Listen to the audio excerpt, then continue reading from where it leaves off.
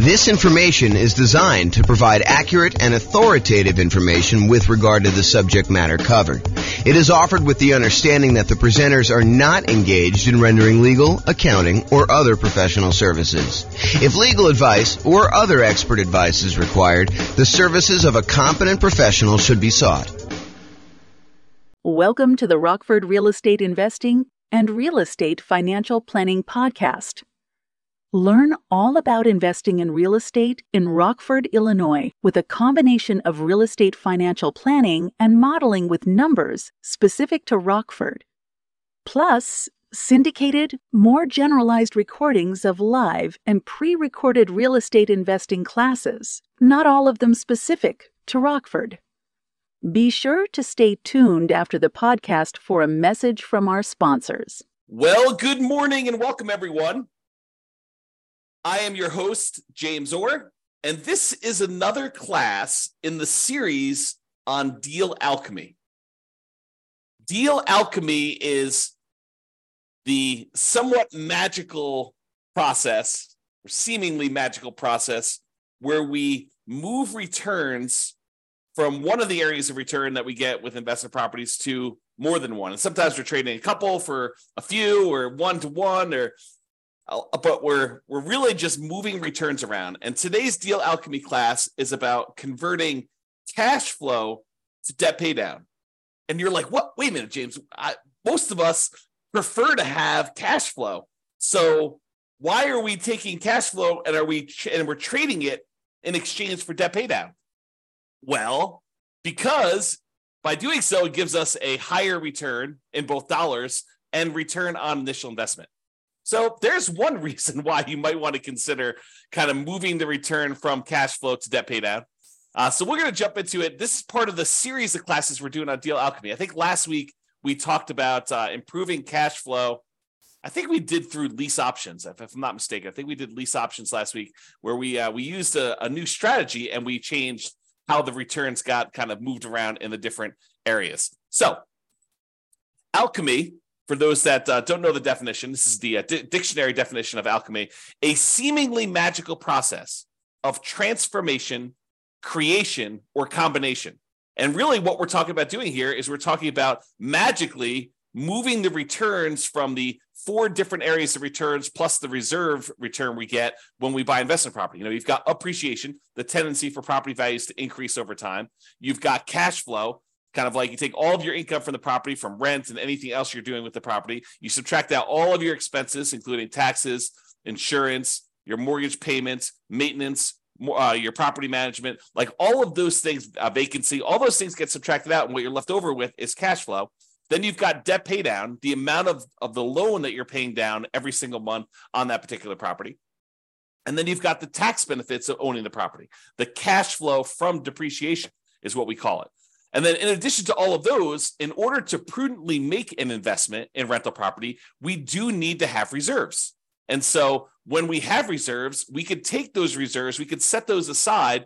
And because we're using them to make sure that we are able to maintain and own that property conservatively, then we can actually put the small return that we're earning on those reserves as part of the overall investment. Because you need the reserves in order to make the investment, now we can actually include the return we're earning on those reserves as part of the overall return that we're earning, okay? And you may have seen me kind of display this in this format, where I talk about appreciation, the property values going up, cash flow, which is all the income minus all the expenses, debt pay down, which is paying down the loan, the tax benefits or the cash flow from depreciation, and then plus the return you earn on reserves. And then we have a total in the middle.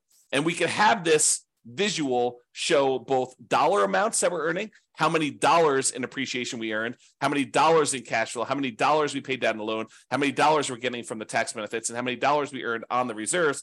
Or we could think of it in terms of the return on something, the return on our initial investment, or the return we're earning on equity, or the return we're earning on true net equity, like the equity we'd have after we sell the property and pay all the expenses, like real estate commissions, closing costs, capital gains taxes, depreciation recapture tax, like all of those things. When you subtract all those out, then we have what is left over, true net equity, and we can calculate returns on those as well. So let's talk about moving cash flow to debt pay down. And you may be surprised as to what happens here. This is kind of interesting. So instead of choosing to emphasize cash flow on investment property, let's say you do a 15-year mortgage instead. If we had gotten a 30-year mortgage, our cash flow would have been better. The payment on a 30-year mortgage is usually lower than the payment on a 15-year mortgage for the borrowing the same amount.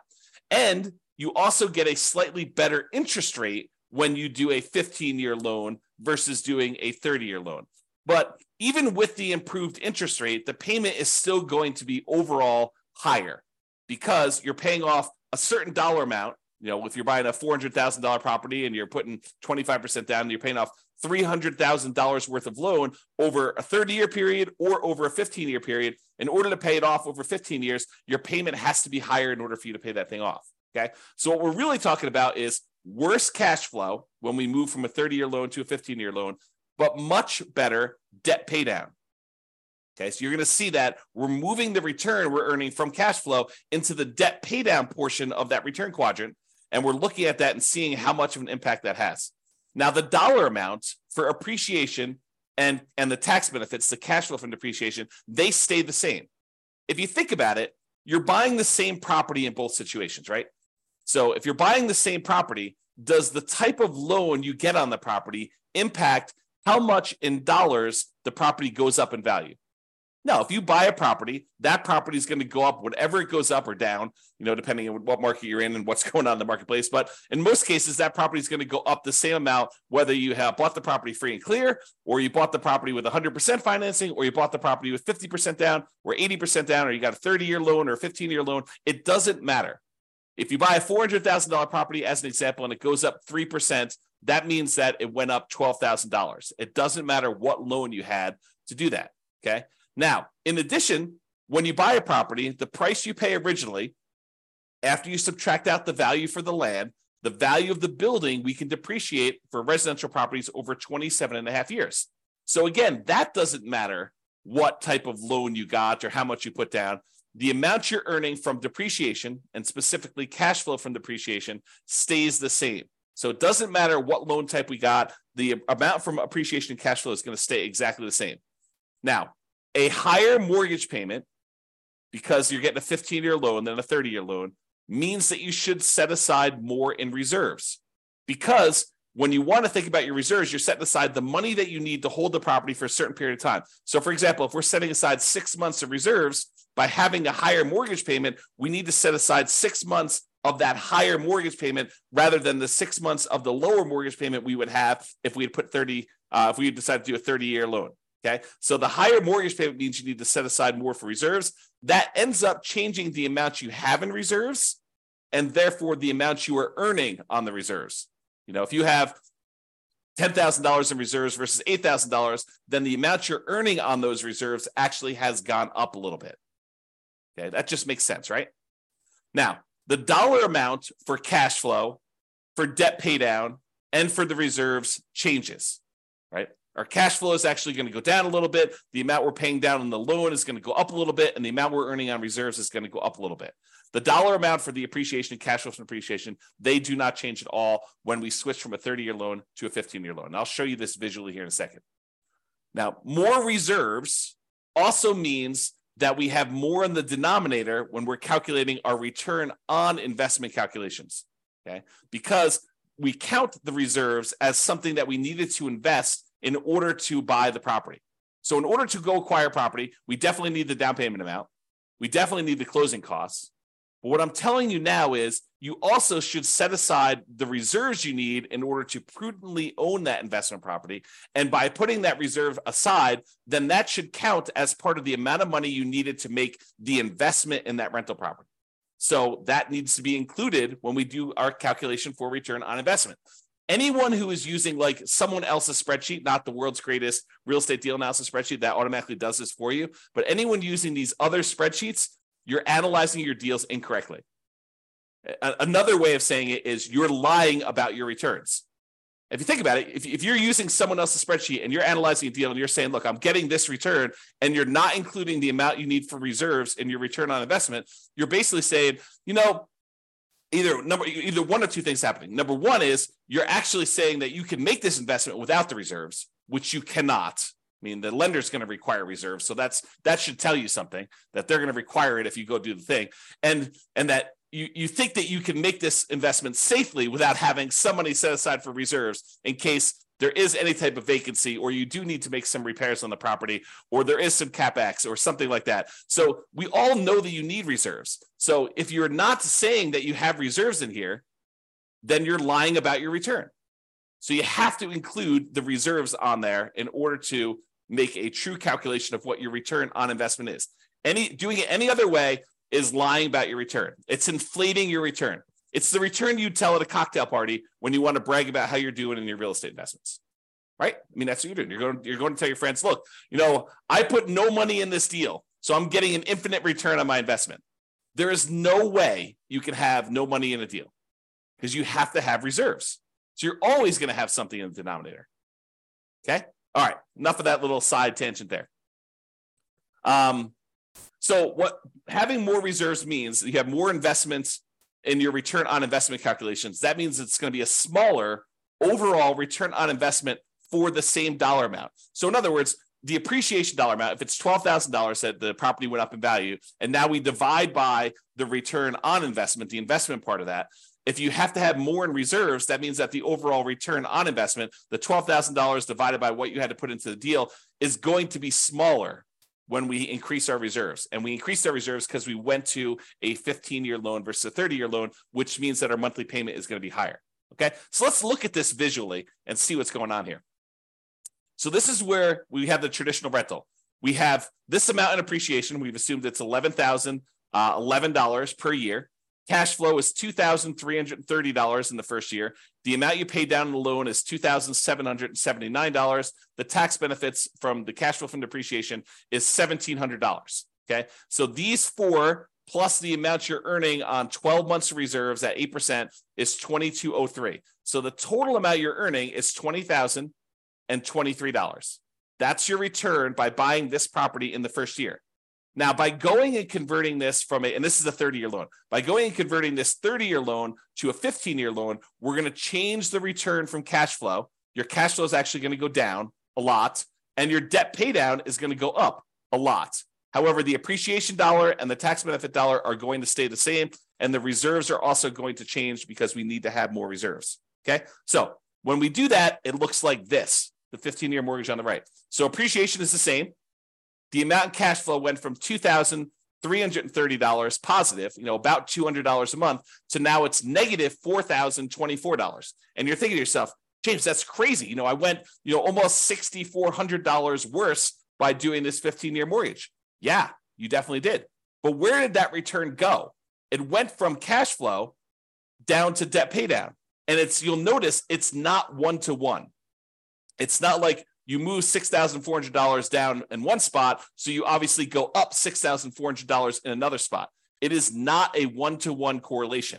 You don't get $1 by moving it from one spot to another. Sometimes it's a lot more. Sometimes it's less. Okay, so you got to go and look at the math and see what happened here. So now we went from earning $2,779 paying down the loan. So now we're paying down $10,551. Just by changing from a 30-year loan to a 15-year loan and the slight changes that are related to that. The one change that's probably most predominant is the fact that your interest rate is a little bit better on a 15-year mortgage than on a 30-year mortgage. Okay, so now the tax benefits also stay the same. They're both $1,700. And because we had to increase our reserves, we went from earning $2,203 to earning $2,762. Okay, so that's about $500 more. Now, overall, the return went from $20,023 for the entire thing, all 5 areas of return, when you had the 30-year traditional rental. Now it's going to be $22,000 even. So you increase your overall return by about $2,000 just by changing the loan. But the characteristics of the investment are very different, right? Is this when we talk about the return quadrants, a lot of times we talk about the 2 top ones tend to be market specific, market dependent, and they tend to be more speculative in nature. Do we really know that a property is definitely going up in value next year? No. we're speculating that we're going to see appreciation on the property. And if you came to the class yesterday and watched the video yesterday, I went through all the data for the last 133 years, showing you what the chances are of you seeing positive appreciation in the marketplace. Okay, so the top two quadrants are speculative. We don't really know what appreciation is going to be. We're speculating that it is going to be going up in value. It could go down. It could stay the same. It could go up. It could go up more than what we're estimating. It could go down more than what we're estimating. Really, we don't know. It's speculation. The same thing is true for cash flow. And a lot of people, especially newer investors, want to argue with me. They're like, no, cash flow is fixed. I know the rent I'm getting on my property, and I know the amount of my expenses. And I'm telling you, you do not.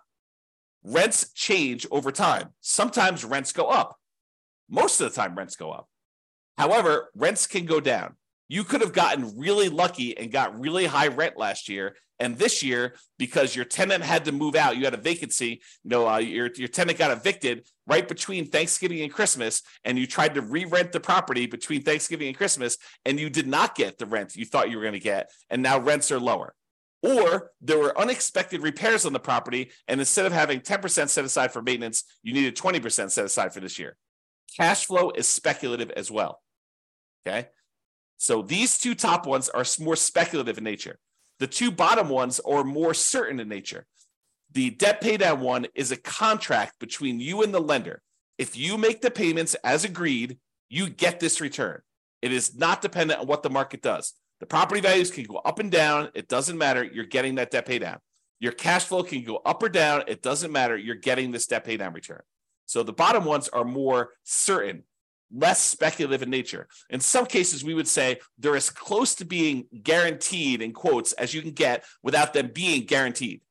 Okay. The tax benefit one, unless they change tax code and they change how depreciation works, and they don't allow you to have the retroactive thing that you had, the grandfather you in on any properties bought before this date, unless they change that too, you're getting this tax benefit. Okay, that's a certainty based on tax code. So these two bottom ones are less certain. So what we just did by going from a 30-year loan to a 15-year loan is we moved away from more speculative returns to more certain returns. Now, sure, the cash flow can still change, right? This number can still change. It can get a little better, it can get a little worse. But this number is now more certain. So we've moved some of our return to being more certain than before. Okay? And the return on reserves, those are somewhat speculative as well, depending on what you're investing in, right? We've assumed you're earning 8% return on the reserves that you have, and that's you assuming that you're investing in whatever you want. In most cases, I think a lot of folks are going to invest in some type of index fund and have some type of ratio where they're going to keep a certain amount liquid in savings and then a certain amount in addition in backup reserves, where if they had to access it, they have the money available, and that's how you're earning that return. Okay? So if we look at those returns, that's what happens in terms of dollars. Now let's look at it in terms of what the percentage return on investment was. So before, the appreciation return was 8.97% return on investment. We took this $11,011 and we divided it by the amount of investment we needed to make, including the reserves, in order to get that dollar amount. And so it's 8.97%. The return from cash flow was 1.8%. The return from paying down the loan was 2.29%. The return from the tax benefits, the cash flow from depreciation, was 1.38%, and the return on your reserves was 1.79%, for a total return on investment with 12 months of reserves, that's what R12 is 16.24%. That's for the 30-year loan. Now, when we go to the 15-year loan, the return from appreciation and tax benefits, they do change, even though the dollar amount is the same. The dollar amount is still that $11,000 or the $1,700, but because the amount we have as our investment, we increased our reserves, so that amount went up. The overall return actually went down a little bit. So appreciation went from 8.97 to now 8.49. It dropped a little bit, not because we're earning less in dollars. In fact, we're earning the same in this case, but overall on all of returns, we're earning a little bit more, but because the amount we had to invest increased the tiniest bit from that extra reserves. Okay, so the overall appreciation rate went down a little bit. Cash flow went down a lot because we converted that 30-year loan to the 15-year loan. Now we're negative 3.23. The debt paydown return went from 2.29 way up to 8.21, and the tax benefit one dropped just the little tiniest bit because of those extra reserves. And the amount we earned on reserves went from 1.79 to 2.13. So the overall return on investment by changing from a 30-year loan to a 15-year loan went from 16.24 to 16.91. We increased our overall return on investment, even though we increased our investment amount a little bit by adding the additional reserves, by going from a 30-year loan to a 15-year loan. And that is why, even though the overwhelming majority of real estate investors, especially newer investors, are hyper-focused in on cash flow, and I think it's partially because they believe that that's what's going to get them to financial independence fastest, when that may not exactly be true. We'll talk about this in another class, but the idea is they think that they're going to use the cash flow in order to be FI, when in fact, some of the properties that they're going to own will probably be their cash flow properties, but other ones are going to be used as rocket boosters to get higher returns. Then you're going to either sell or refinance, or in other words, get rid of those, use that money in order to then pay off other properties. That tends to be one of the faster ways to achieve financial independence using real estate. But it's a strategy that if you're not looking really far ahead and saying, okay, these are the properties I know I'm going to keep, they're the ones I'm going to own in retirement that I'm going to be using to fund my retirement with their cash flow. These are the ones that I really just need to maximize the return with, because really what I want to end up doing with these is sell them off to then pay off the other properties to get cash flow. So you need both in most cases, unless you're just willing to, buy the properties you need and let the cash flow increase over a long enough period of time. But it's faster for you to do the other strategy, where you sell off some properties and you end up paying off other ones. And if you come to some of the classes where we talk about the comparing the strategies, in the 304 markets across the US where we've done the analysis on all these, then you'll see that sometimes it's better to use those more aggressive payoff strategies later on, which means the rocket booster, the improved overall return tends to be better. And that could be an example here. Okay. Now, sure, you do need to account for, the negative cash flow and how you're going to fund that negative cash flow, and whether you're thinking about it as an investment or you're thinking about it as setting it aside. Yes, there's all those discussions, which we talk about in other classes. Okay. All right. I just want to show you what the difference was in the amount you needed for reserve. So this shows you the total amount you needed for your investments when you're talking about return on investment. So when we do the traditional rental, it's $134,000 in order to buy this property, or $141,000. So it increased by about $7,500 or so. $7,600 is what the difference was that you needed to have in reserves to go from that 30-year loan to the 15-year loan. Okay. And then this just breaks down where the returns come from. It's just the same numbers that we had before, where it's just showing you the values doing that. And then this is your return on investment numbers to kind of give you an idea of what those are. All right. So in conclusion, we could utilize deal alchemy to modify where the returns are coming from. We can move the returns around. We could say, hey, let's give up some appreciation in order to have improved cash flow, like we talked with lease options. Or we could say stuff like, let's give up some cash flow in order to improve debt pay down and improve our overall return. That's what we covered today. And there's other variations to this, which we'll cover in future classes on deal alchemy. One example, the one that we did today, is changing the term of the loan, 30-year mortgage to a 15-year mortgage, to see how that changes things. And moving returns is not always a one-to-one change. You don't get a 1% improvement in debt pay down in exchange for giving up 1% in cash flow. Sometimes it's more than one, sometimes it's less than one. And reminder, returns are different. They have different characteristics. Some are speculative, some are more certain, some are cash now, which is the right-hand side of the quadrant, some are cash later, which is the left-hand side of the quadrant. So they have different characteristics, which changes how the overall investment acts. One of the things that I don't think a lot of people realize, especially people coming in new to real estate investing, is that not all real estate investments are the same, and that you can change how you approach the investment, and it changes, absolutely changes how the returns are balanced, like where they are. Is this more of a speculative play? Is this more of a certainty play? Is this more of a cash now play? Is this more of a cash later play? And that not, if you go out there and you say, I made a real estate investment, your risk characteristics of making that deal can be very, very different than someone else doing a different deal, even though you're both buying single family homes. All right. So deal alchemy can do more than just change the numbers. It can change the characteristics of the investment. And sometimes this changes more than just the returns. Sometimes it somewhat indirectly can impact the investment in the return on investment calculation, like we saw with reserves here. All right, that's all I got. Hope you guys enjoyed the class. This has been James Orr. Have a great weekend, everybody. It's Friday, and we will see you all on Monday. Bye-bye for now. With home prices up, mortgage interest rates up, and rents up, but not quite enough to counteract the higher prices and interest rates. Cash flow on rental properties in Rockford is harder than ever. Book a call with the Real Estate Financial Planner to apply our proprietary 88 strategies to improve cash flow on your rentals. See the show notes for a link to schedule your call and improve your cash flow today.